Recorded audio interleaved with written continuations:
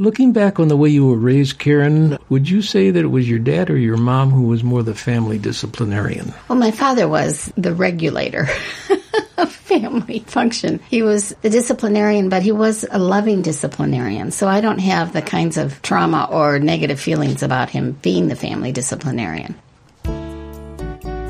Welcome to the Before We Go podcast featuring Dr. David Maines and his wife, noted author Karen Maines. Here's David and Karen Maines. Do you remember what issues related to you being disciplined by your loving father? I know in my family, a messy room, that came up quite often. That was your mom. I didn't practice the musical instruments the way I was supposed to. I just lacked talent and discipline. You know, there probably were some areas. I mean, I had to clean my room weekly, and in between the weekly cleanings, they left me alone. They were just both busy. They both worked out of the home. But I think what they did that was really brilliant was they invited me into sort of a participatory family function. I was older than my brother by 10 years and my sister by 6.5 years. So it was kind of a surrogate ancillary parent substitute. Very young. Very young, and I think older children often develop kind of more adult sorts of functions because their parents and families depend on them to do that. But I don't have negative feelings about it all. Perhaps I've forgotten them. They praised me. They welcomed me with my gifts and my ideas, and it wasn't an onerous sort of thing. It was, again, that invitation, that more participatory thing. And my middle name is Sue, so when they needed me to do something, they would say, "Now, Sue, could you help?" You know, that kind of stuff. But without any negative focus, which I think was remarkable. Bad memories, yeah. I don't, but I kind of wash bad memories out of my mind anyway, but I don't really believe there was much of that, if any. This is a passage from Hebrews chapter 12 about God as a disciplinarian. Moreover, we have all had human fathers who disciplined us, and we respected them for it. How much more should we submit to the Father of our spirits and live? Our fathers disciplined us for a little while as they thought best, but God disciplines us for our good, that we may share in His holiness. No discipline seems pleasant at the time, but painful. Later on, however, it produces a harvest of righteousness and peace for those who have been trained by it. One of the things I think that would be helpful when we're talking about being disciplined or disciplining others or being disciplined by God is that I think being disciplined by has such a negative connotation to it. We think of structures and strictures that are onerous, but I think it's more helpful to think of it as training. I'm being disciplined or trained to behave the way that God has made me to function. And if I function according to the way that He is disciplining me or training me to function, I will be healthy. And this is really true when you go into the health dialogue that's happening today among medical professionals. If we eat the right foods, if we get exercise, those are all disciplines. But when we do those things right, when we develop a mental attitude that's positive, which is seeing the good in others and in the world and what God has given to us, then we are healthier as people. And I really think that these scriptures should be put into the context of some of the things that we're discovering in our contemporary approach to what health is and what a good life is. I think all that is good, and then I go back into the Old Testament, and I think God pretty much says, okay, I'm going to lay it out. Pay attention. This is the book of Deuteronomy in chapter 28. It's good to read this every so often. If you fully obey the Lord your God and carefully follow all my commands I give you today, I will set you high above all the nations of the earth. All these blessings will come upon you and accompany you if you obey the Lord your God. That doesn't sound too contemporary. That's just saying He's laying down the law. But I think He does create rules. And those rules, we think of them as being onerous, but they are life-giving. I won't read all the good side, but I'm going to come to the bad side. He says, however, if you don't obey the Lord your God and do not carefully follow all His commands, I'm giving you today all these curses will come upon you and overtake you. So I'm wondering, do we call God loving, or is He a strict disciplinarian, or what? Specifics. The Lord will send on you curses, confusion, rebuke in everything you put your hand to until you are destroyed and come to sudden ruin because of the evil you have done in forsaking Him. The Lord will plague you with diseases until you're destroyed from the land you are entering to possess. The Lord will strike you with wasting disease, with fever, fever and inflammation, scorching heat, drought, blight, mildew, which will plague you until you perish. The sky over your head will be bronze, the ground beneath you iron. The Lord will turn the rain of your country into dust and powder. Here's an even worse. The Lord will cause you to be defeated before your enemies. You will come at them in one direction, but flee from them in seven. And you'll become a thing of horror to the kingdoms of the earth. So anyway, that's God saying, this is how I will relate to you. You choose how you want to respond.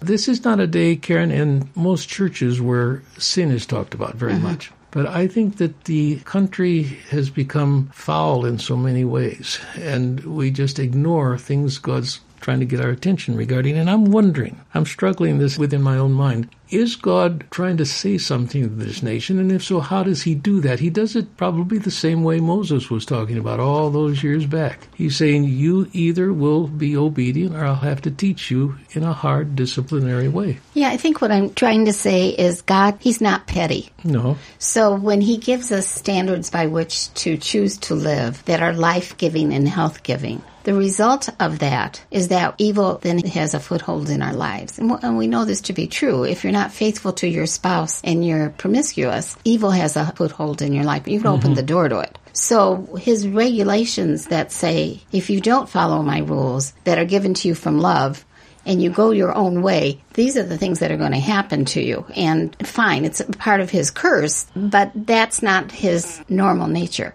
Do you see what I'm trying to do? I hear you. We have a loving God, and he's given these wonderful rules for living. And when we do that, we receive his blessing and his mercy because they're built into them, and we have his favor. But if we don't live that way, we go into evil, we choose our own way, we choose to be sinful, he turns his face from us, and those curses are apparent in our lives, and they get magnified the more we choose to live in that sinful fashion. But he, in that whole process, continues to try to get our attention in different ways. And how does he do that? I would say, if in Old Testament times he says your crops are going to fail, you're not going to get rain, enemies are going to come against you. For example, you're to keep the Sabbath every seventh day. And if you don't do that, I'll send the enemies in, they'll take you captive, and the land will have its Sabbath time. But there are specific warnings that he gives. And I wonder, some of those warnings, we've had natural calamities in this land so much lately. Massive fires that have destroyed whole communities. Hurricanes and tornadoes and floods and, it's just extraordinary. Yeah, is that just nature, or is God involved in that? A pandemic. I know the pandemic is worldwide. COVID is not just an American problem, but with the incredible medical advances scientific advances, we can't bell this pandemic. It's gone raging into another form again. One of the things that he says in the Old Testament and in the New Testament as well, there will be confusion of mind. There will be, I would take it a step further, say, a government that should naturally work. It's a wonderful form of government. For the good of the people, right. And yet it's not working. Yeah. And it looks as though we can't figure out how to get it to work the way it should, the way it used to work. And have we come to the place where democracies are at an end? And do the strong men around the world begin to rise up and say, okay, we'll solve these problems for you, we'll just take over? So there's a sense of confusion of mind, that military thing that God talked about. Your enemies are going to come, and they will be victorious over you. We were, for a long time, thought of as the most powerful nation in the world, and to some degree, supposedly we are, but it's been embarrassing. Militarily, that's right. We try to withdraw from Afghanistan. The biggest mess you can imagine. There's this sense of fear regarding the future. Uneasiness. That's a big part of what God was saying about Israel. You'll live in fear. You won't have what he promises them, which is peace and prosperity. That's not where this country is. This country is incredibly divided. So basically, I'm wondering if we're in a position where God is saying, can't you understand that I'm trying to get your attention, but you're just ignoring what is going on? In fact, I don't hear anybody talking about it, whether it's outside of the church or within the church, that God's saying this country is in trouble. It needs to turn its face to me again and make me the priority, right? I've been trying to write a sentence. This is probably the worst sentence. Only a foolish people would ignore their Heavenly Father's painful disciplinary method. I don't think anyone would question. God is not sadistic. He is not a father who enjoys beating the tar out of his kids. He's a very gracious, loving Father, but when people ignore him, when they turn their backs on him and his principles, then he has to somehow resort to more forceful ways of speaking to a people. I have to say, Karen, it sounds very kooky that maybe all of the problems we're facing as a nation are because of our relationship to God, and he's trying to get our attention. I mean, if you say that, you're setting yourself up for people to make fun of you. Because of our neglectful relationship with God. Well, Dave, I do think when we turn from basic, what we used to call Judeo-Christian mores and morality, when we have a loose way of looking at this sexuality. Sexuality and lust, that's the thing ministers go at, I think, even in terms of truth-telling. Truth-telling is huge. Truth-telling has been a huge problem, a sin. We slant it according to what we want it to be, not according to what the truth is. I think this division of peoples is perhaps one of the greatest signs that we've turned away from God. Love God with all your heart, mind, and strength, and then love your neighbor as yourself. You know, who cares what political side they're on? These are human beings. We need to cross those lines and know one another as in our essential humanity, not in our political hats we're wearing, but we can't seem to get beyond that, at least in the orchestration of what the press is giving us. You know, what they choose to show and report. I think it's embedded in the country. Okay. The people can't even hear one another talk.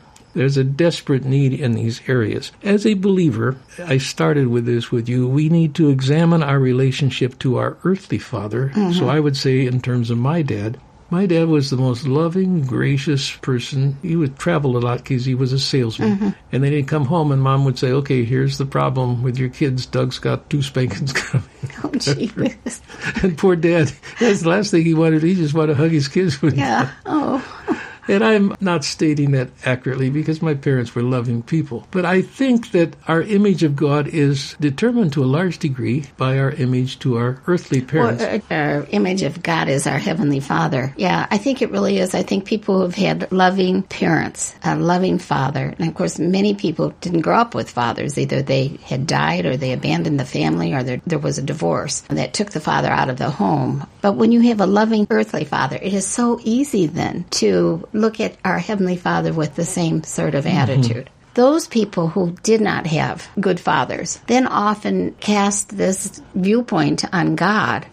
And so what we're saying... They don't want anything to do with God. Well, they're afraid of him. He's a rigorous taskmaster, or he is disapproving, or he's negative in his way of thinking about it. Or he's inconsistent. Yeah, great. And so what we have to do then is, when we've had that kind of parenting, say, Lord, I need you to heal the wounds from the past. And those wounds from the past really live on in our adult selves. That's what psychological counseling often is all about, is identifying and then recovering from the way we grew up.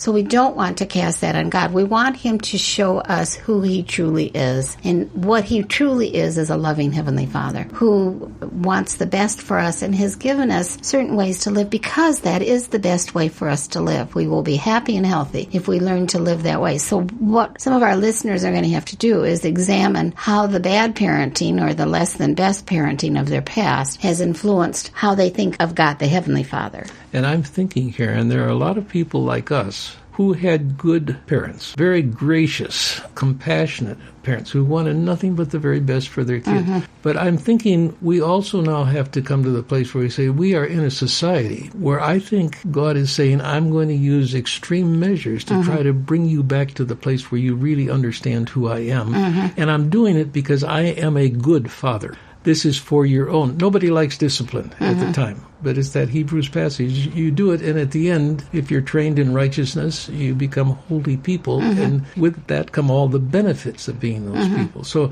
yeah, examine yourself, and I'm looking at who I am, and I'm saying, I think I've preached enough messages about the good side of God, and I need to go to the holy side of God, and I need to say sin is sin. This is a country that is in desperate need of confession of sin and saying we have been wrong. There need to be tears of repentance all through this, and including in the church. That's where it all begins when you talk about a movement of the Holy Spirit. We've become so enculturated in the Christian church in the States. I mean, we're sometimes more businesses and enterprises than we are the Church of the Living God. And we've learned to trust in our own capacity. We can really program things well. We can move people to hurrahs or to tears through our natural human ability. But what we want is something that is beyond just human capacity, that goes into the arenas where we say, that has to be God. We could not have manufactured that. This is God moving among his people. And that's the hunger we need to have. And that's the hunger that should drive the prayer that says, Lord, I'm going to spend time on my knees saying, restore this nation to what it needs to be in order to love you and then to love our neighbors as ourselves.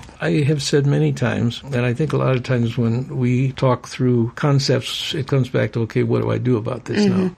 I've often said the church has forgotten what it is to preach about sin in a loving, gracious way. I would take that further and say, I need to learn how to preach about sin. Sin has terrible consequences. And it's not because we're in charge of the world, it's because God's in charge of the world and he's in charge of this land. And I believe that he wants to bring this land back to himself, but he's not going to be able to do that if people refuse to recognize the sin in our lives. And that relates to all of us. And so I'm saying, God, I want to be able to represent you fully in the wholeness of what I know you to be. But I haven't preached those kind of sermons for a long time. And so I'm asking you to somehow give me the ability to speak it in a proper way, not a tirade, I don't want to go there, but just in a way so people can hear it and so they can know the refreshment of walking in the ways of God again. Here's a simple example of that. I have a prayer journal and I work in it every day, and I try and make sure that the first moments of the day, the waking moments of the day, are days that I give to God and to worship him and to look at scripture and then to work in my prayer journal.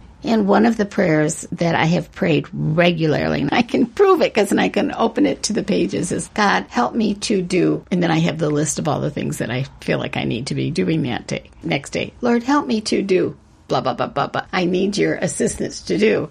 And after years of doing this, I heard this still small voice say, Karen, it's really not the right prayer. You need to be praying, Lord, what do you want me to help you to do in this world today? Your list should be listening to me and saying, how is it that I can help you in your work in this world today? Total change of reference. It seems minor, but it's not minor, to the point where I had to actually ask for forgiveness that I had been praying such a self-centered prayer for all of those years. I mean, this is extraordinary, right? Praise the Lord. Yeah. Yeah, it's the Lord saying, if I put it back into what I'm so accustomed to talking about, it's revival. Lord, begin the work in me. Yeah, begin the work in me, right. Change me. Change me. Right. Yeah. That's where it all comes back to. I was on a phone call with dear people who used to be a part of the congregation many, many years ago. That you pastored? Yeah, pastored. And they said, when you pray for revival, how do you do that?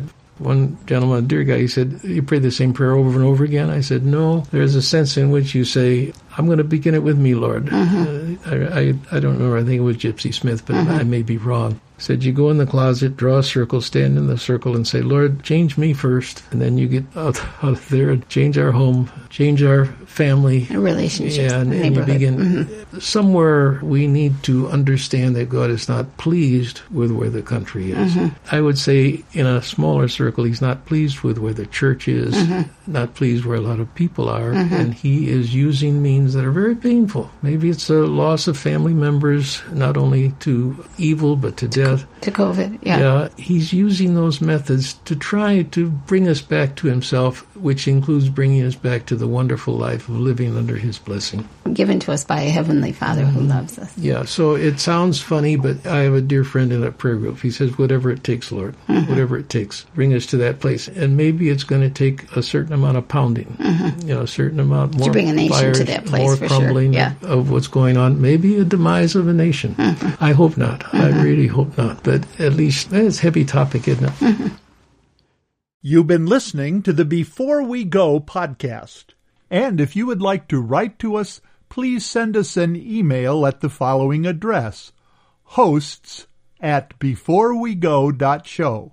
That's all lowercase letters, hosts@beforewego.show. If you've enjoyed this podcast, please remember to rate, review, and share on whatever platform you listen.